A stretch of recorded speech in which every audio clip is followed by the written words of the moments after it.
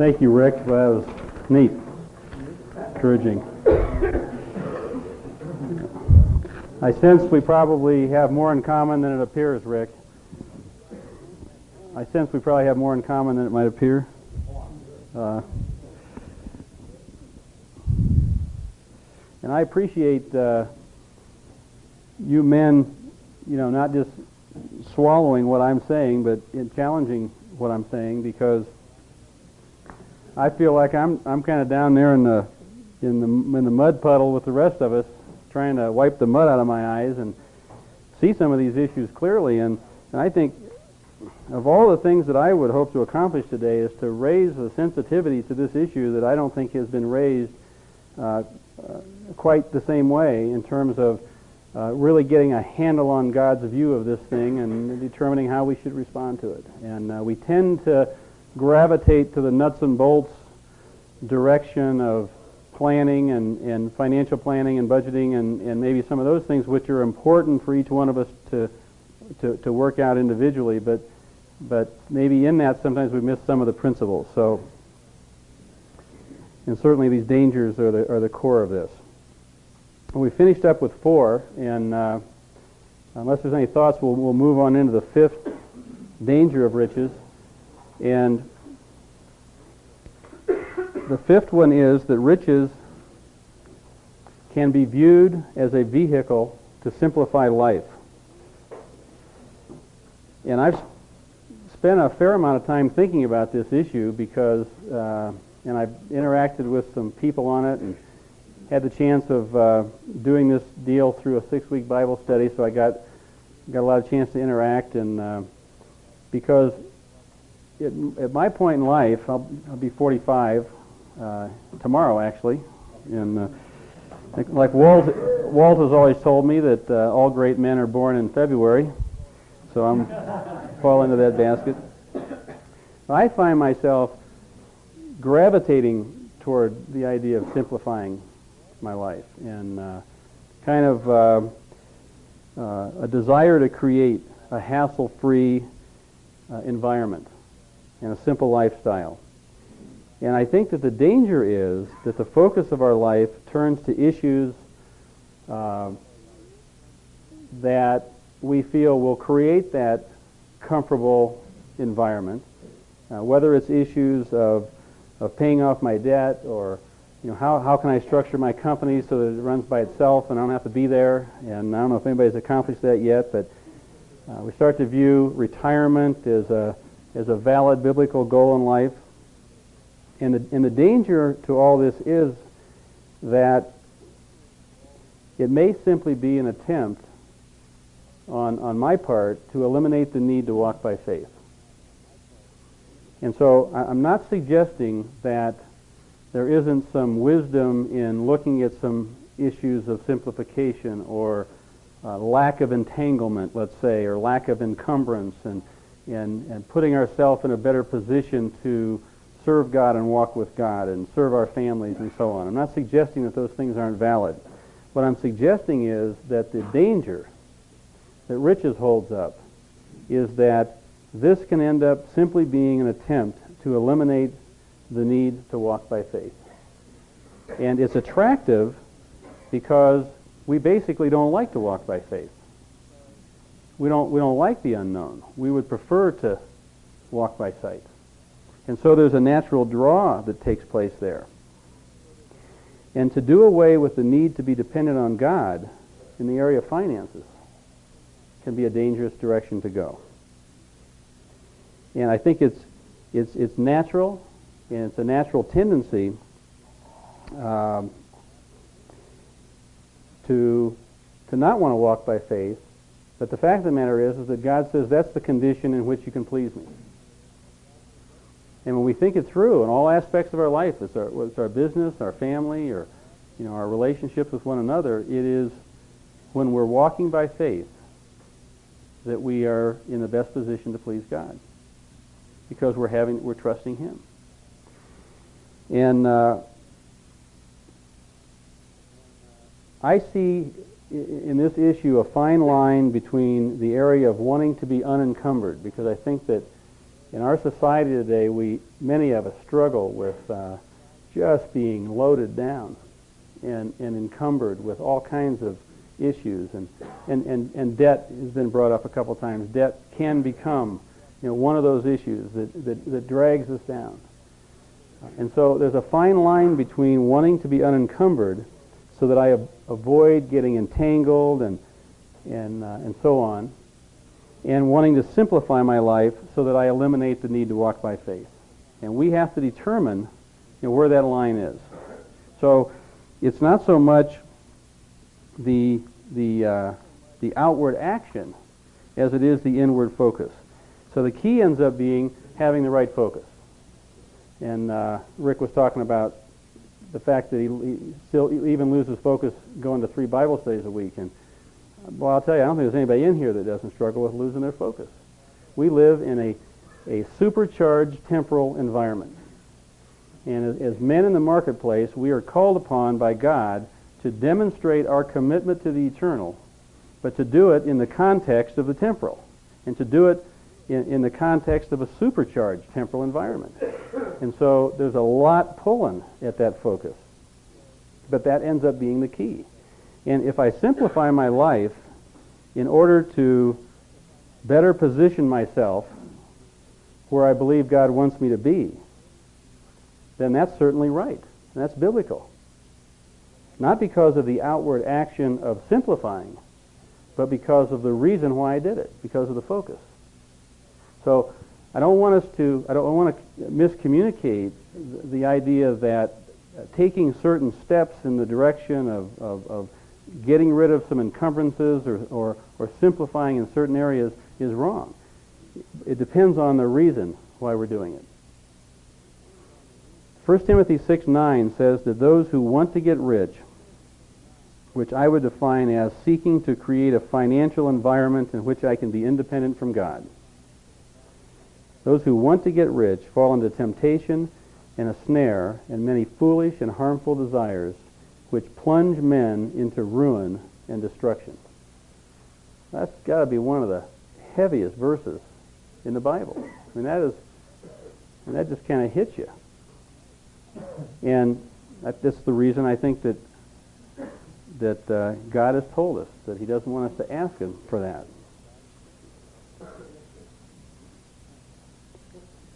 Now, I'm not suggesting that we be foolish with our finances and that we not be good stewards, or that we not have a direction to our life and a purpose to our life that includes a purpose and direction for our business. But manipulating future circumstances by accumulating today so that I can eliminate the threat of the future and eliminate the need to trust God in the future, I think we at least have to call that into question. If we're really called upon to live as aliens and sojourners, then does that fit in with a lifestyle of accumulating in order to protect my future and my potential of having to be dependent on God? And I think the real issue is our hope.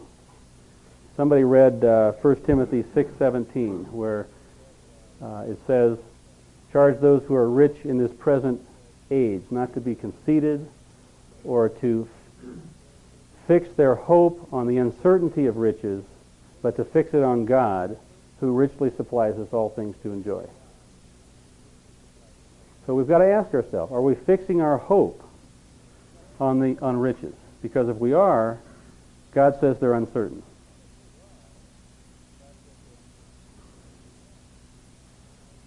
Let me stop there and see if you have any comments or thoughts before we move on. Yes? Do you have any ways or measures of determining not how much is enough? Well, maybe that's kind of the question. Like, say you have a little house and you want to move to a bigger house, and yet you feel like, well, maybe I shouldn't, or maybe I should. Do you have any measures on determining what's more than enough for us, or how we can determine which direction to go? makes sense. Yeah, and let me answer it this way. I think that any time we're functioning outside of the biblical absolutes, where God has really graciously laid down the condition for us, we don't have to think it through. Thou shalt not. We don't have to think about that. We don't get to vote on it. We're just to obey it. But much of life, as we know, is made up of areas that are outside of the biblical absolutes, where God says, I want you to determine where it is you're going to live, where you're going to draw the line, where you're going to function, what you feel is right before me. And so when I move into those arenas, I have to then look at how big of an issue is it. And if it's a big issue, then I've got to have some outside objective help from people who love me and care for me and are willing to look out for my best interest, who have a godly perspective themselves and who can look at the situation and give me counsel. Because otherwise, I'm going to be making a decision that's going to be all mucked up by my own desires and motives and things of that nature. And so I don't feel we run to a band of people with every single decision. We all have to determine, when the decision is significant enough that we want that input. But I would suggest that that's the way that we protect ourselves from possibly making a wrong decision.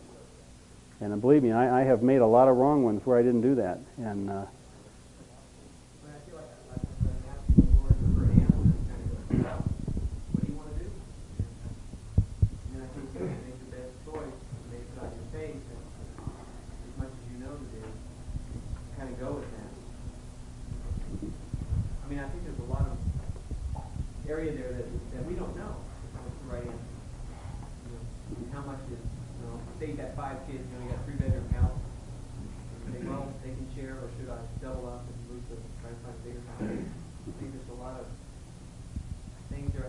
I'm not sure if they always have the right answer or no. I mean, you just have to make the best decision on faith. yeah, I think most of life is made up, is in that category, and that's where we got to walk by faith. And it's uncomfortable. It is uncomfortable at times because we don't know. Yes. Is there any scriptural basis at all for accumulation of riches?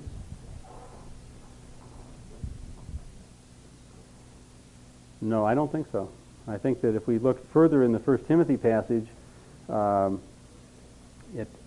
it charges those... Let's take a look at the passage, 1 Timothy 6. I think it's important enough to turn to.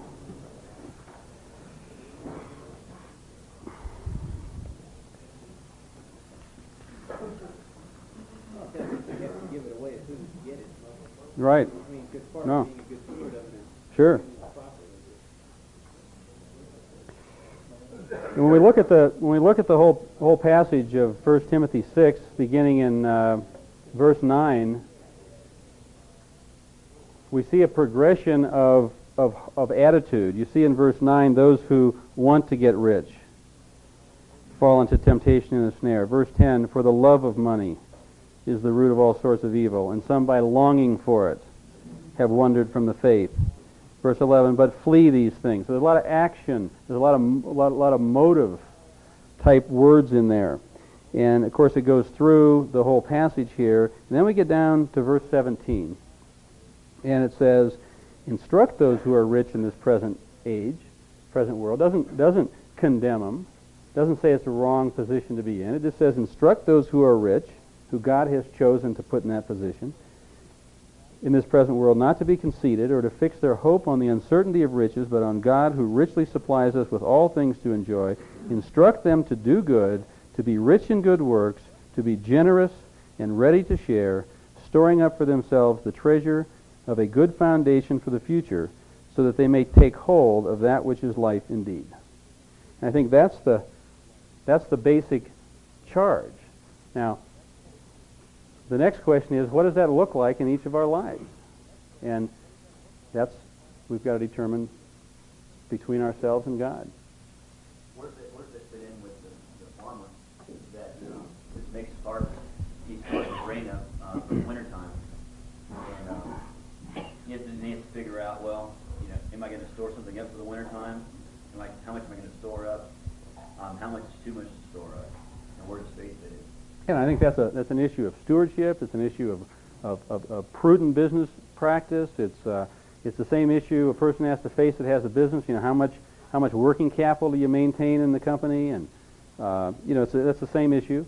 And I think that we're called to be good stewards and wise in our addressing of those issues. And I don't think that the idea of accumulation, as I'm using it, has more of the issue of kind of hoarding, kind of the Luke 12 passage, if you're familiar with that. And I think that's what we have to watch ourselves on. Jesus said in that passage, beware of all forms of greed. And he goes on and talks about the guy who you know, tore down his barns and built bigger barns, and you know, just so he could merely have a bigger place to store his stuff. So, yes? Fundamental question, what is enough? He used an example that if you have 5 kids and you got 3 bedrooms, and it's not a focus of your life to accumulate wealth. It's not a focus of your life to buy a big home to be on top of the mountain so that you can look at your home. But fundamentally it says if you work and you're in faith with the Lord and He provides you with the gifts of riches, and you can upgrade your lifestyle or get you a larger home. I personally feel that that's in concert, because you're not losing focus and saying I'm doing this to show my wealth, to show off. What I'm doing it for is because it's my basic needs, and that's where it comes back to it. If you're focused on that money and accumulating the wealth, I think you're trying to covet it. Well, but if you're focused on the faith in the Lord and He provides that to you, right? I think that's different circumstances. Yeah, and I would agree with you. And I may call it, I might put it in the category of enjoying what God's given me versus basic needs. But basically, I think that, and that's the application of the things we're talking about. And the application of them, we're all going to have to work out on an individual basis. I listened to somebody on the radio not too long ago that used Abraham as an example, and their issue or their little talk was about possessing versus owning, and we can discuss those, but there is a good differentiation between them. And he was saying that Abraham with Isaac and was told to sacrifice and so forth, but walked away, no longer possessing Isaac, still was a wealthy, very, very, very wealthy man, owned Lot, possessed nothing. And it's still part, of course, of the focus. But there is a very keen mind. Mm-hmm.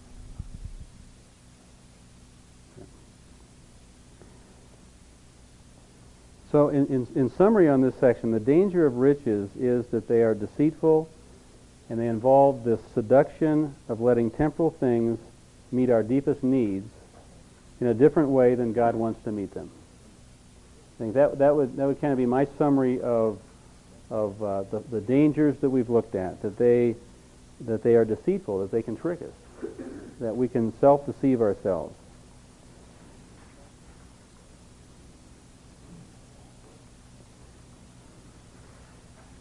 The benefits of riches. We've been waiting for.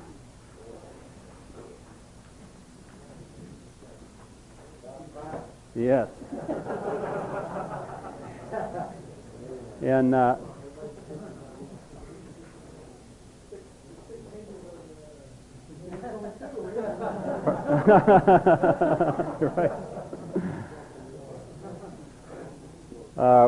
The 1 Timothy 6:17 through 19, which we just read, is kind of the foundational passage, and I have identified from an eternal perspective 3 primary benefits to riches.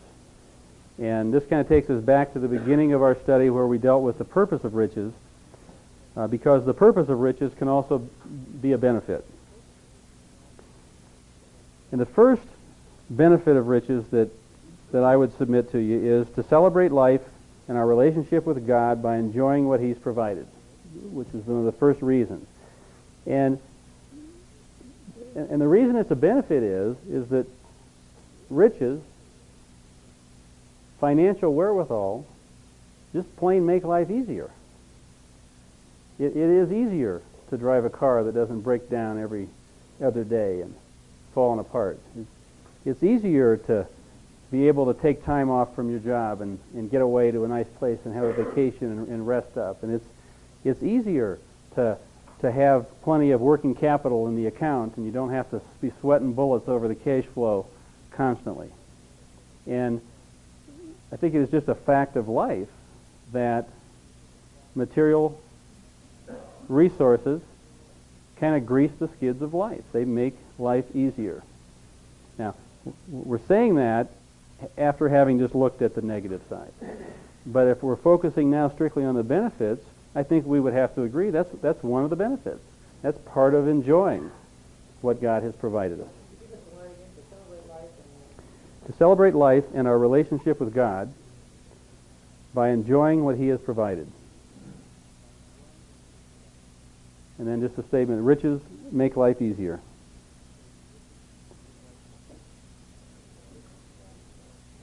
Yes, sir. I don't know if I'm alone in this process, but I find in the last 15 years that those times when things are the best are also the times that I'm farthest away from my walk. In the last 2 years, in the sense of having freedom, I just find that the more we are dependent, whatever that's for, the more freedom there is in terms of doing what I believe we should be doing, which is talking to people about Jesus Christ. So I just throw that out for your education, comment. I can't make it when I'm doing well. Yeah, and I think, and that is an illustration of the danger of riches. That's a good illustration of why the danger of riches, because it does do that to us. So, and that's why we got 5 pages on the on the dangers and 1 page on the benefits. But as far as the benefits go, there's a benefit, and it does make life easier. The second benefit would be the opportunity side of the coin. We've looked at the increased responsibility that comes from riches, but with that, there also is increased opportunity. The opportunity side of the coin.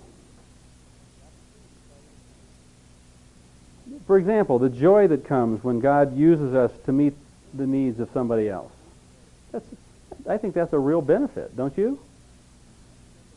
And the joy of being able to support those who are involved in ministries where we're not directly involved as an additional, underline, additional avenue of participating in the ministry.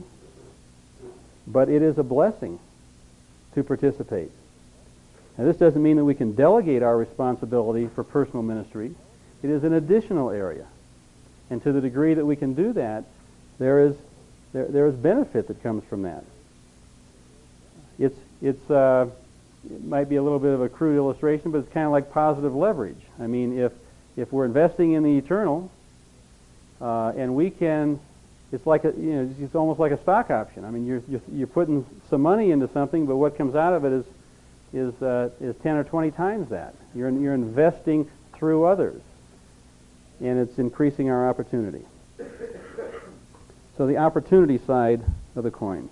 And then the third benefit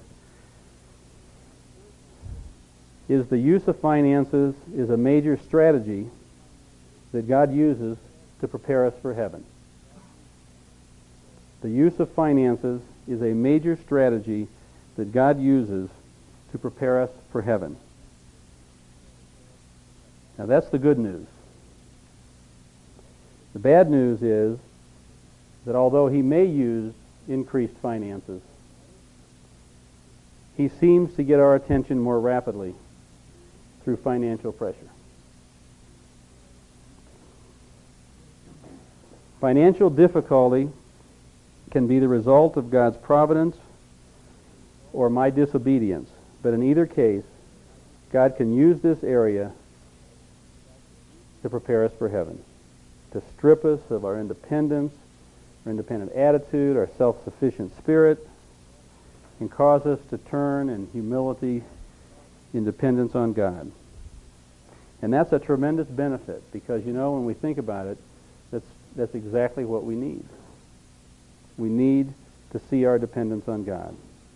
And it counteracts danger number one, which is a false sense of independence and security. Let's look for a minute at Romans chapter 5.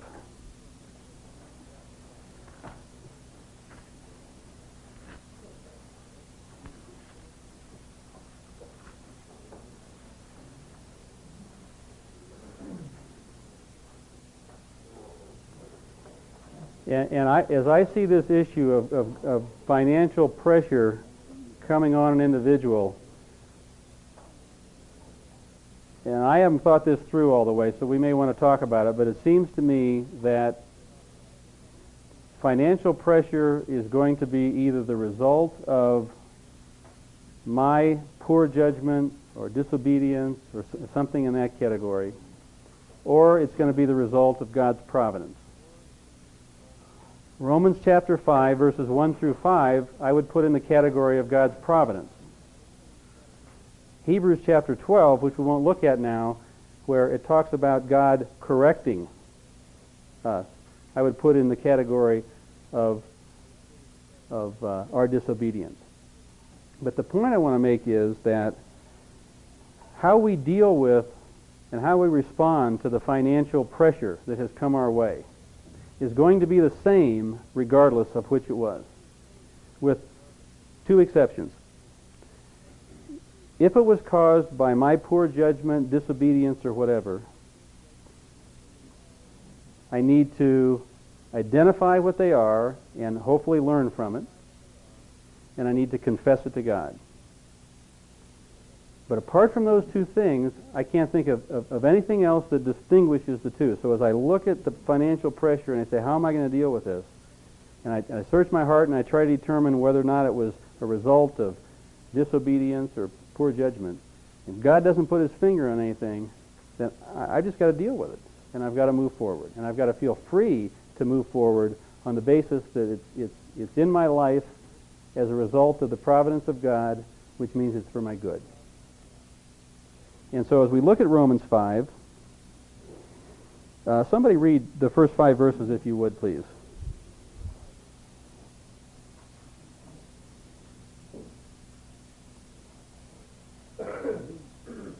Therefore, having been justified by faith, we have peace with God through our Lord Jesus Christ, through whom we also have obtained our introduction by faith into this grace in which we stand, and we exult in hope of the glory of God. And not only this, but we also exult in our tribulation, knowing that tribulation brings about perseverance, and perseverance, proven character, and proven character, hope.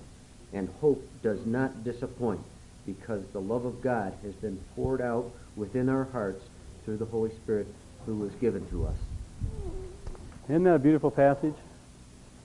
It's a tough passage at first glance. You're looking at the positive things, and halfway through verse 3, God just switches gears on us, and all of a sudden we're rejoicing in tribulation. But we have to get a hold of that concept. We have to get a hold of the fact that God is operating on the basis of my best interest, that he is a good God, and that everything he brings into my life is for my good. Otherwise, we're going to be mad at God. We go through the fire and the pressure, we're going to come out shaking our fist in God's face if we don't see it clearly. And I think that finances is certainly not the only area of pressure, but I think it's an area that God uses. And I mentioned that we hit hard times in the 80s, and when I went through that difficult time of 4 or 5 years, I want to tell you that God got my attention, and I'm still trying to pick up some of the pieces and put it back together from that period, and I'm still dealing with some of the issues. But I'm absolutely convinced that the issue for me is how do I respond to those things that he's brought into my life. That's the only issue. I've already dealt with what role I might have played in bringing them on me. So I've got to see that is a benefit, And that may be the biggest benefit, is that God uses this area to prepare us for heaven. Did you have a comment? Yes, I do have a comment. I was talking during the break with Oscar and Dan here. I'm kind of troubled walking away from this about that we don't have unity among the 100 men here in regards to expectation, faith. I mean, these are areas I think we need to walk out of here with clear focus. I was looking in Ephesians 5, and and it talks about unity in the body of Christ. And I don't right now. I don't feel like we're in union. I mean, some people say it's okay to have expectations, and I think we need a definition. What are we walking out here with? Is it okay to have expectations?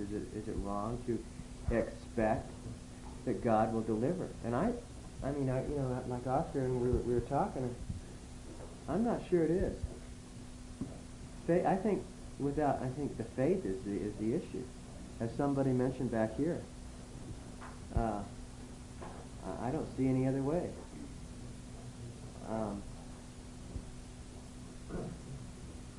And I think faith and expectations are this far apart.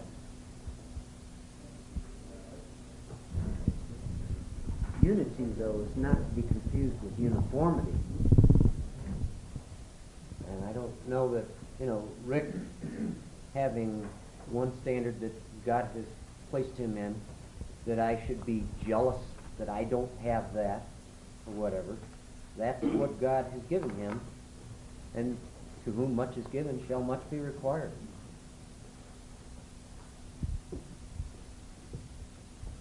Well, Rick, was it Rick that gave his testimony? Yeah. Me is the bad example. Well, Rick, I'm sorry, Rick, but I tell you, you opened some eyes, and I really appreciate your testimony. But I question, I don't think Jesus Christ, and somebody mentioned earlier too about the Beatitude, the Sermon on the Mount. Man, that's the greatest message Christ ever gave. And I don't think it's meant to have gray areas or really subject to intense interpretation. I think it's simply a real narrow path. And a lot of times we draw circles around our lives to accommodate our own. And I'm as guilty as anyone. I'll fit that in if it feels good. And I don't really think that Christ intended the gospel to be complicated. Then why is it? Because I think we make it complicated. Yeah, I disagree. I'm sorry. I would think it's complicated on purpose and it keeps us from studying. If it was so simple, we'd just read it once and we would understand there's a lot of gray areas, and that's what I was trying to relate. That's the wonderful thing about the Bible and about our diversification and where we are in different status and qualities of each one of us has a different. And I think we're all in a different place in our process with God, which it's clear that the Scripture adopts the idea that we're operating with a different degree of light. We're all operating with a different degree of light.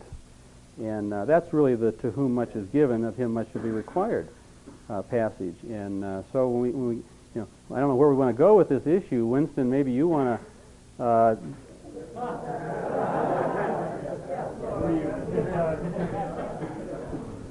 I think we have about a 10 or 15 minute deal on contentment, which we can either forego and deal with this, or we can wrap that up and circle back to.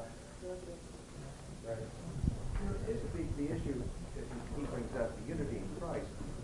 All right, that is, I think everyone who is here is in agreement that we are committed to Jesus Christ in our walk, and that's the unity in Christ. There's a lot of issues in the Bible that come up that is subject to interpretation, but the uniformity across the 100 men here is Never happened. Our commonality in Christ. Our commonality in our belief in Jesus Christ. I think it's a commonality. Yeah. Yes, sir. It seems to me that these are issues that God has convicted you of, and that you're led to share those with us, and then it's our responsibility to take them successfully, apply those in our life, and Thank you. Skip, one of the things that I struggle with, I spent some time in the third world, and I was wondering, do we have a right to enjoy the riches while we know that our brother is still in need? It's an issue that each person's got to deal with between themselves and God. See, I can't define that for you. I have to, I am responsible to define it for myself. And I don't know where else to put it. I don't think we can define it for one another, unless it's an absolute in Scripture. Yeah, then we need to move on here. I think it's real important that we don't start defining it for someone else. I heard Tony Campolo speak about 6 years ago on how you couldn't be a Christian and drive a Mercedes. And I heard him speak about How about 2 years BMW? ago. Yeah, well, I heard 2 years ago he's down to BMW, and he's making a beeline for my Dodge Lancer, before long. I can't drive it. And really, you can't say it's relative, it doesn't matter. It does matter. But what you can't do is you can't tell somebody, how much money they should keep out of what they make and make some kind of socialistic thing for Christianity. But I do think that we are not on the, and I think what John is saying, I don't think we're on the side of the church that's being too hard on ourselves. We're not giving away too much money. We're not sacrificing too much. We're not really thinking through what the third world is going through too much. So to back off that before we even do it is maybe premature. I mean, as soon as you talk about do it, people kind of put their hands up and say, wait, you can't tell me how to do it. We're not doing it too much yet. We're not over-sacrificing just yet. So.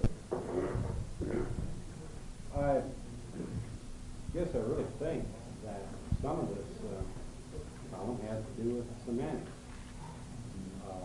I think that it goes back to the first commandment says, "Thou shalt have no gods before me," and that's, I think, another way of saying, seek first His kingship in your life.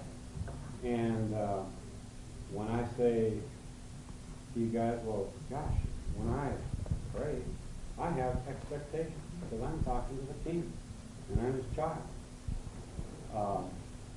Then somebody says, well, yeah, but if he doesn't answer the way you want, then you're going to be in real trouble. Well, that's not true. I'm talking with my Father. I can count on the fact that whatever he decides to do is going to be for his glory and for my good. And it doesn't mean that, hey, I may be a little bit cranky, but I'll get over it. Yeah. And I know, who knows what's right for him. So I think if we can, Jesus said there are 2 commandments that are real important. Love God with all your heart. Love your neighbor as yourself. And I think that if we boil back to that, the semantics slide away a little bit. And we don't have, I don't see anything wrong with seeking. Like he said, seek first His kingship. But I don't think he said, you don't have to, don't want you to be wanting for anything else. I think we are talking just different terminology. David? I mean, if you add to that, it's a question of perspective, which we dealt with a little bit last night. But if we add to that, when Paul says, I describe the riches that are to be revealed to us, or the glory that's to be revealed to us of such magnitude that it leaves everything that we're doing on this earth, all our trials and tribulations, kind of, it's an unequal comparison. And we realize that we have this brief moment in time that we're here, but, okay, you come to God expectantly. He says, no, my path for you, at least at this time, is not the material things that you want. The response to that is one of 2 things. Either you get bitter and angry at God in some form, or you say, okay, God, what is the real perspective on all of this? If all that we're going to have, we come into this world with nothing, we leave this world with nothing. We can't take with us what we may accumulate here. So how do we put this, and do we keep that eternal perspective that says, okay, whether I have much or whether I have little, I can be content with what I've got. And I think that's a lot of the key. I mean, it's something I've struggled with personally for a lot of reasons. But I think we all struggle with it. We all have to keep that eternal perspective. You know, the third world, yeah, there's people that are suffering, and there's certain things we can do, and there's certain things we can't do. But for each of us, you know, God says He'll give us what we need. And that can vary from time to time. I think that eternal perspective is maybe the thing that ties it all together. At least it helps to for me. Yeah. Hank? I'm getting very discontent with the fact that you might not get to contentment. And so I'd love to hear your thoughts on that, because it's something we're dealing with at our home. What do you want to do, Winston? What we're going to deal with is contentment. And let me suggest to you that contentment is really what people are looking for. People are not looking for success, because success is relative. To one person, I'm a success. To another person, not a success. Success is relative, particularly as we look at the world's definition. What we're really looking for is contentment. And so the question is, how do I achieve contentment in this life? How do I be able to say with Paul, not that I speak from want, for I have learned to be content in whatever circumstances I am in? And let me just make a couple observations. I would suggest, first of all, that contentment, and this is a crucial part of this contentment issue. I would suggest, first of all, that contentment is something I declare based on my understanding of who God is and His commitment to me. Contentment is something I declare based on my understanding of who God is and His commitment to me. Contentment is to be grounded and rooted in the character of God, not in my circumstances.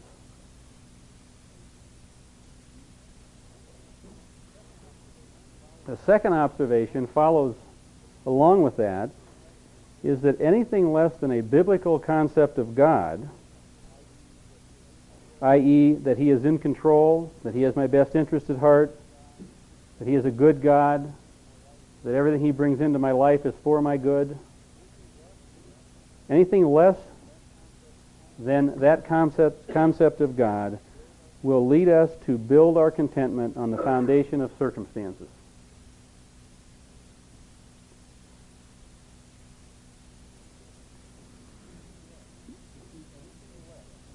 Anything less than a biblical concept of God will lead a person to build his contentment on the foundation of circumstances. We'll amplify this a little more. Next observation is that contentment is never to be a focus of our motivation. It is to be a declaration from which we are motivated. Contentment is never to be the focus of our motivation. We're not motivated in order to be content. It is to be a declaration from which we are motivated. See, I am content because of who God is and His irrevocable commitment to me, and because of that, I'm motivated.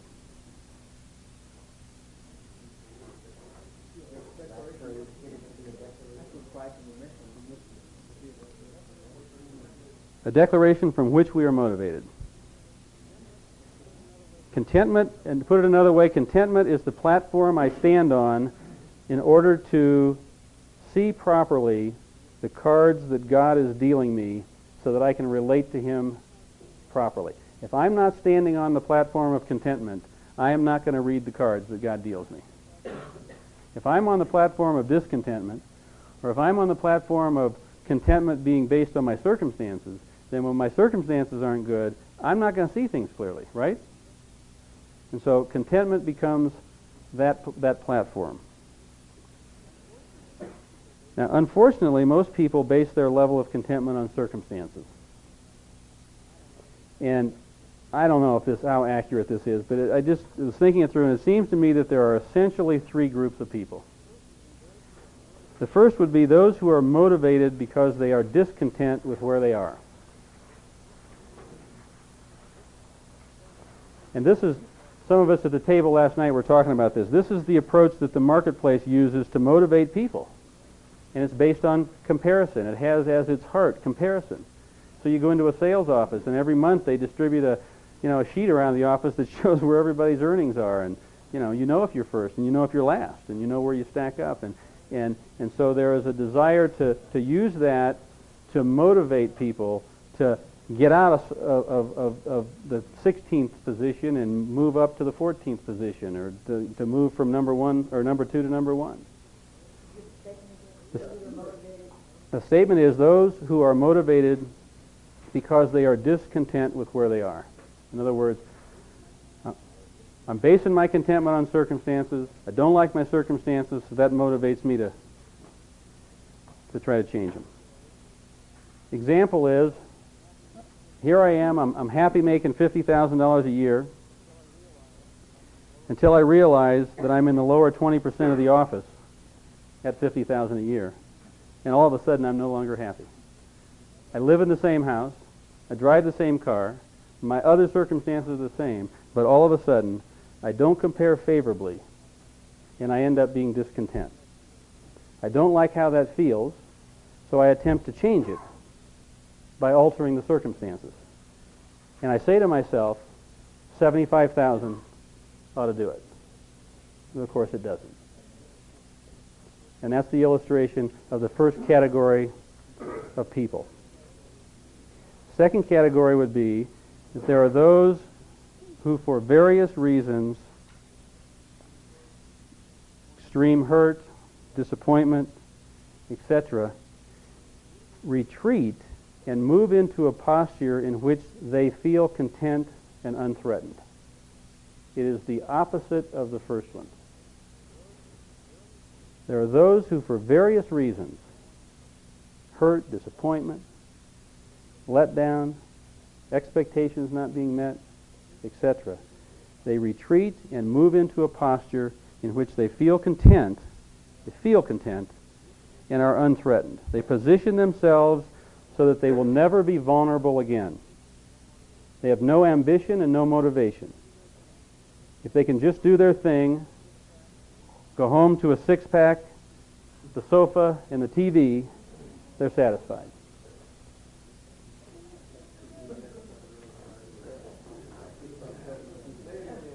The guys over here say that sounds pretty good. How do you know when you're not in that? Well, we're gonna identify that in the third one. Okay. Now, both of these two extremes are wrong, obviously wrong, and very dangerous. And our goal would be to fall into the third and final category of people. And that category would be those who understand the character of God and His irrevocable commitment to them. And because of that, they are able to properly marry the hurts and disappointments of life with God's sovereignty and be content with where God has them.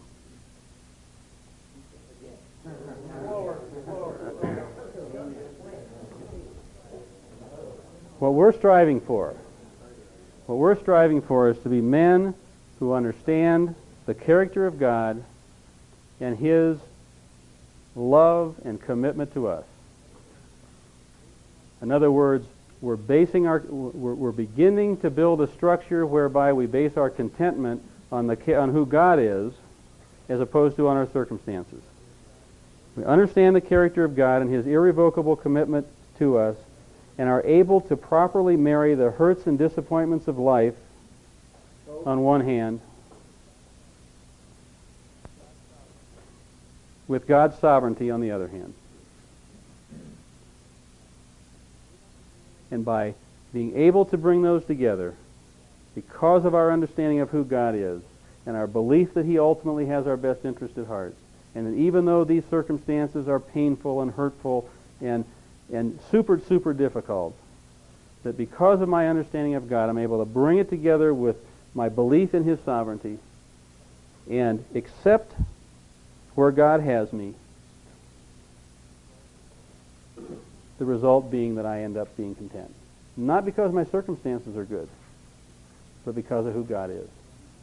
It ends up then being something I declare based on who God is. And I believe that we must deal with our concept of God before we will ever be able to deal with our hurts and disappointments.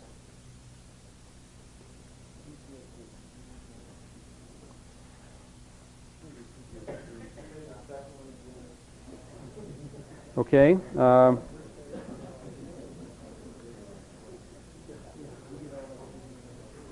Okay, we want to go back and we're going to look at the second one again, right?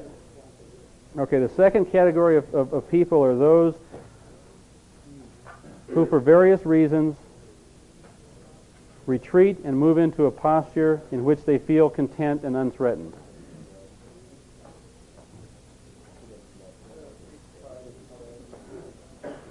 They position themselves so that they will never be vulnerable again. They have no ambition and no motivation.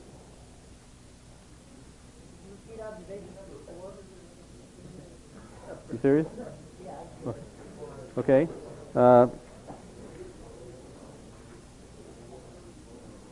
Contentment is never to be a focus of our motivation. That one?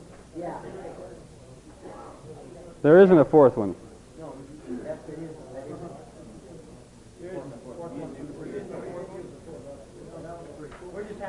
There were only 3 observations. There's 4 on your sheet, but there's only 3 observations. I did my best to confuse you. Cross that one off. Give a big X to it. Well, what you started, contentment is never be a book of motivation.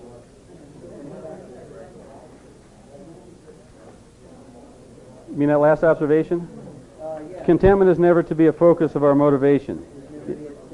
It is to be a declaration from which we are motivated. Yeah. Contentment is the platform I stand on in order to read the cards of life properly.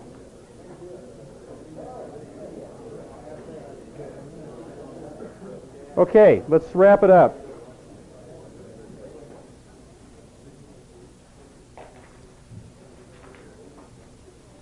So as we seek to fall into this third category, this, I think, is where Paul was in Philippians 4. It wasn't that his circumstances determined his contentment. His concept of God determined his contentment. Is having a proper foundation to the whole issue of contentment. Now the question is, can I live there all the time? Can we live there all the time? Now, I don't know about you. I do know about you. No, we can't. We can't live there all the time. But I don't think that's the question, at least not for me. The question for me is, not am I living in contentment all the time, but rather it is, what should I do when I realize that I am not living in contentment? Where do I run? Where do I turn to try to correct it? In which direction do I turn to fix the problem, to regain my contentment? Because of the 3 categories of people, we have 3 options. The first option is we can try to change our circumstances.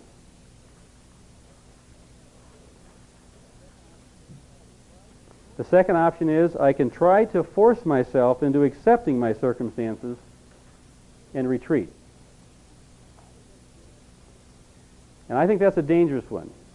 Just saying to myself, I'm going to make myself happy with this lesser thing than what I really want. I'm just going to make myself content with that. It's not going to last. And the third option, which is the one we want, is I can thank God for my circumstances, get my concept of God back into focus, and rest in the assurance that He is in control, has my best interest at heart, and that the circumstance in my life is for my good. And I believe that it is possible to live in that arena. But that's where we go when we find ourselves out of focus and discontent. But it's only going to happen in our lives to the degree that we understand the character of God and His commitment to us. And we're all on a different spot. I'll tell you, I got a lot to learn about the character of God. But I do believe that my ability to live content is directly related to how much I do understand and embrace about the character of God. And so it should challenge us in the area of gaining a better understanding of the character of God. We've got a long way to go, but it's the only way to go. It's the only path to pursue. That's it.